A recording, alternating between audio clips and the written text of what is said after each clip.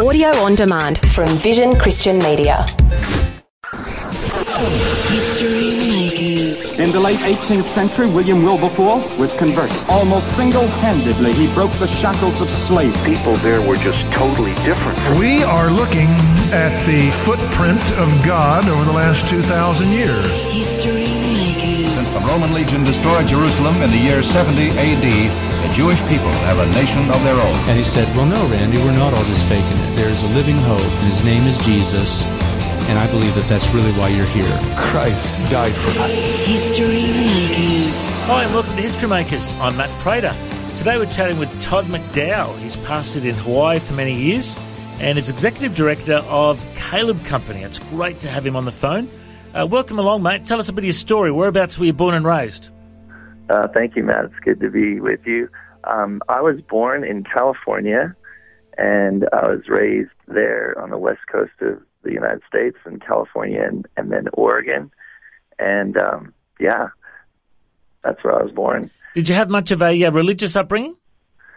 No, my parents were both raised Catholic and then were somewhat disillusioned, and there was a movement called the hippie movement in the States in the 60s and 70s. I was born into that, and I was raised fairly wild. I was like a hippie child, and my parents had divorced, and so I was a very broken in some ways, and lack of love. Didn't have many boundaries, and never went to church. Never heard of Jesus, and I was in school, and a young boy reached out to me when I was 10, and I beat him up because I was so angry, but I was provoked. He kept reaching out to me, and I ended up going to his church, and I just heard the gospel, heard John 3:16, and the pastor was just really sensitive to say, you don't have to come forward, just ask Jesus in your heart. And I was at that point, had a police record, I was smoking drugs, and I was really good at stealing, and I was 10 years old. And all that was the facts. And in that moment, I thought, I'm going to steal Jesus. And without telling anyone, I looked around the room, no one's looking, and I just said, Jesus, come in my heart. And I experienced the most profound, a love that I'd never experienced pouring into my heart. At the same time, this pain, like a thorn being pulled out of my heart. And it transformed me. And that's the love of the Father has been a mark in my life since then for the last 39 years. Wow, it's a great story of coming to faith at a young age. And tell us a bit about your early career. What did you do after school?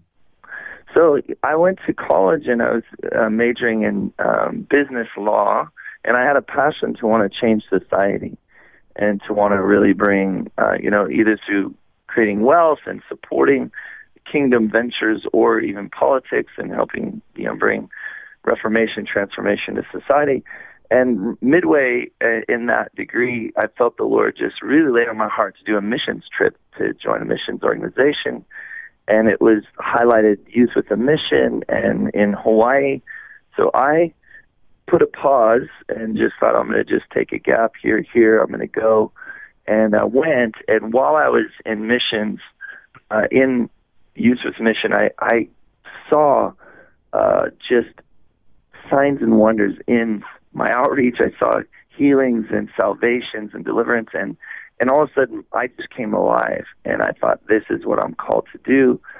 So I came back home, got married to my fiance, to my girlfriend, and then we went straight back and made a career out of missions, and we lived in Hawaii 15 years. And in that time, I had a heart for the local people as well as global missions. So I actually served in a local church and became a deacon, then an elder, and then I was ordained as a pastor, and was connected to Assemblies of God in Kailua Kona, Hawaii. And so I served as a pastor as well as a leader in the missions organization for 15 years there. Well, I've had to go to Hawaii for conferences a number of times at New Hope, and been suffering for Jesus in Hawaii a number of times. But it really is an amazing place to be, and so you spent some time there, really in ministry, serving the Lord. How did you come to be a part of the Caleb Company, which you're a part of now? Yeah, I was serving, and my passion is to see the world one, to see every tribe and tongue worshiping before the throne, and to see the Great Commission fulfilled. And I was really, fulfilled and serving in the world's largest missions organization on the largest training base of that organization. But at the same time, I got a restlessness in my spirit that there's more. And there's more of even the gospel of the kingdom. We're not to preach just the gospel of salvation, gospel of the kingdom. And the Lord led me on a fast, and I was fasting for keys to global revival. And I knew there was more. But I didn't know what it was. So I was praying and fasting. And during that fast, I actually got a call from someone in Australia, actually in the Gold Coast, who 2 of their children were on my staff in Youth of Mission in Kona, the University of the Nations. But this mother is a real prophetic intercessor, and she called me out of the blue, the 35th day of this 40-day fast, and she said, Todd, there's something that I feel like God wants you to get that you're missing, and it's this Israel revelation, how this fits with world evangelism and with the gospel of the kingdom. And I said, what? I had never heard that. What's unique about Israel? They're just another nation. I know Jesus was Jewish, but died on the cross, and now it's just all about the church. But it provoked me, and she said, you need to read this book called Your People Should Be My People by Don Finto. And I actually had that book. So I just was, really provoked by it. And then an hour later, one of my leaders on the campus, who for 40 days I told them not to call me about what detailed things, that I would meet once a week with them, and the rest of the time I was just seeking the face of God. And I had there was amazing encounters with God during those 40 days. But one of the leaders called me and said, I'm so sorry to call you, to interrupt, but I feel like the Lord's just telling me to call you. We have a guest speaker on the campus, and I really feel you're supposed to have a one-on-one with him. And I said, well, who is this? And it was Don Finto, the author of that book, was on the campus that week. And it was an hour after this call from Australia that I needed to read his book. So needless to say, I felt like, whoa, God got my attention. I'm like, what is this? What is this book? What's this message? And when I sat down with Don Finto, he was very biblical, professorial. And to be honest, my experience with those that really were Israel lovers was somewhat, I saw them as more of a fringe group. Like, okay, they're really into this Israel, but it's not the main gospel of the kingdom. It's not all the nations. And sometimes there was just even some weirdness that I wasn't really attracted to. And now I joke and say that all those people are my friends now. But Don shared just out of Romans 11 particularly, that their loss meant riches, their transgression brought riches to the world, their loss brought riches to the nations.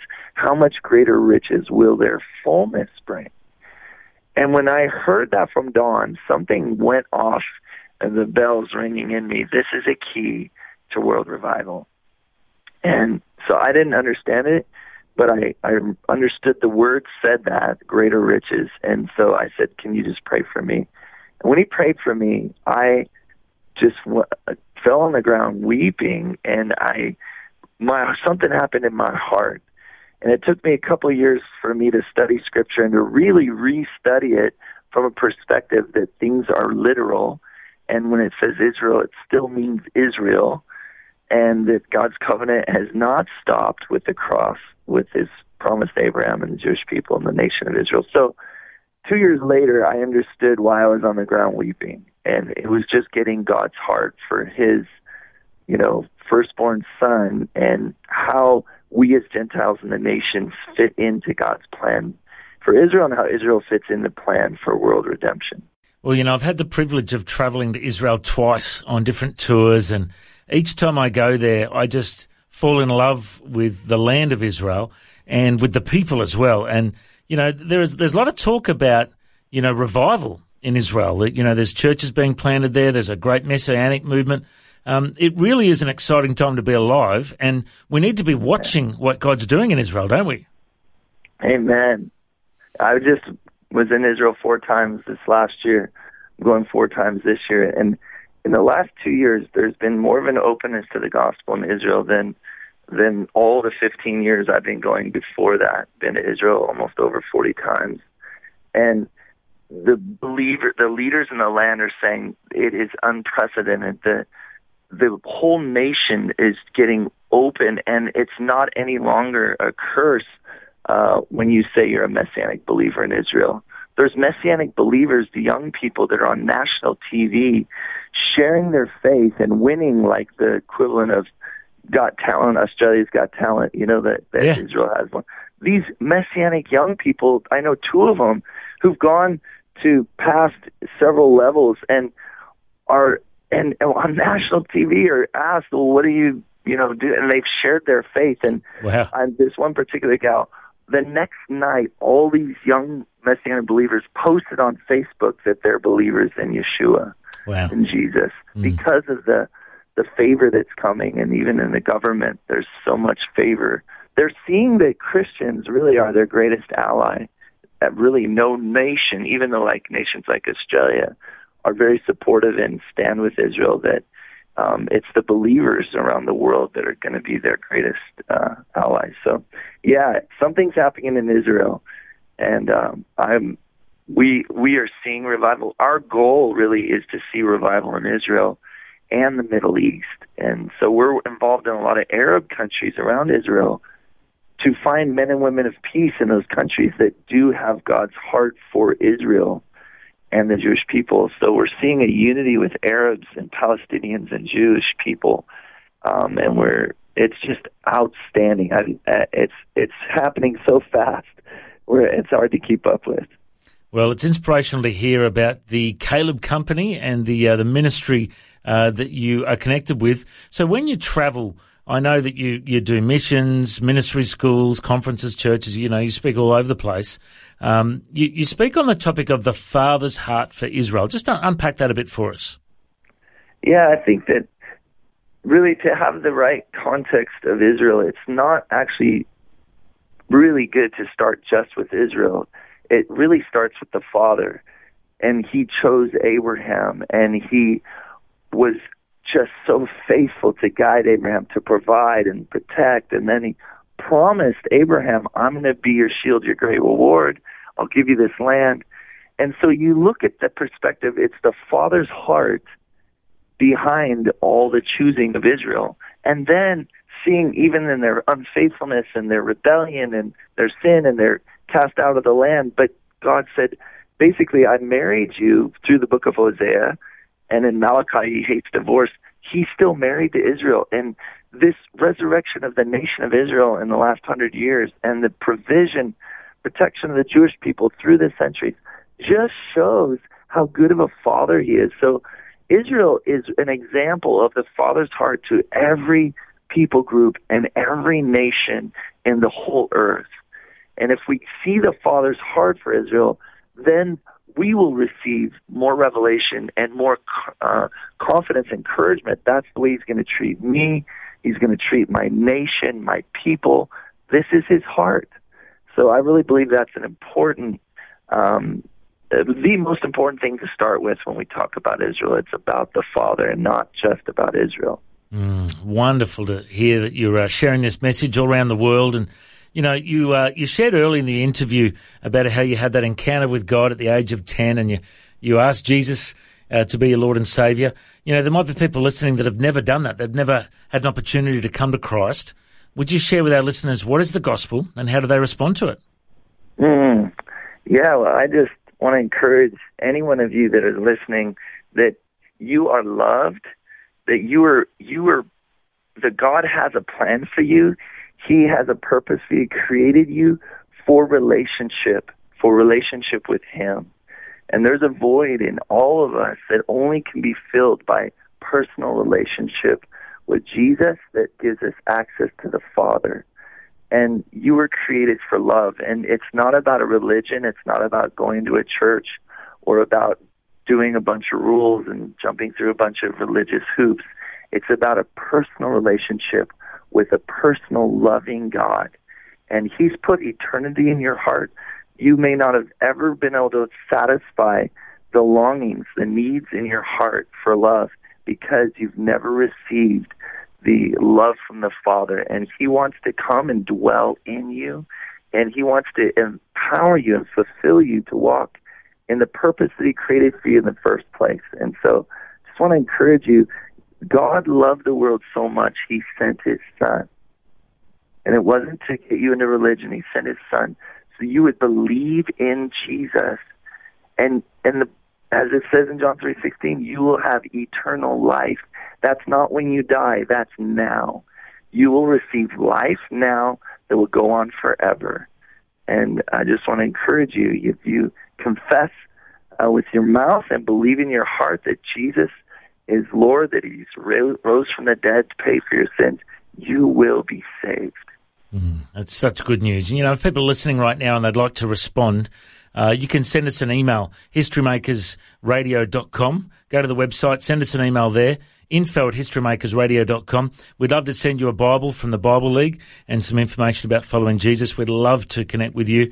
What a great message, Todd. And if people want to find out more about your ministry, they can go to the website calebcompany.org and find Todd McDowell there on the page.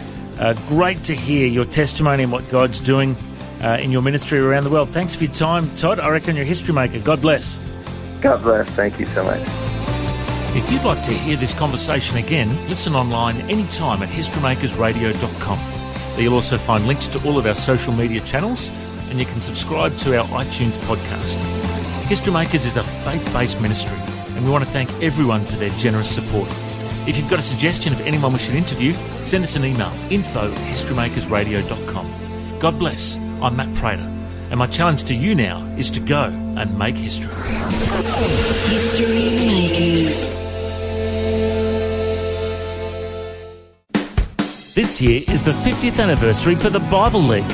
They're celebrating all that God's done in their ministry, and they're praying into all that He's going to do in the next 50 years. Ephesians 3:20 says that God is able to do immeasurably more than all we ask or imagine, according to His power that's at work within us. To Him be the glory in the church and in Christ Jesus throughout all generations.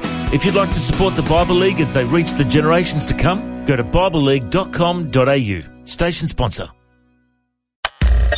Thanks for taking time to listen to this audio on demand from Vision Christian Media. To find out more about us, go to vision.org.au.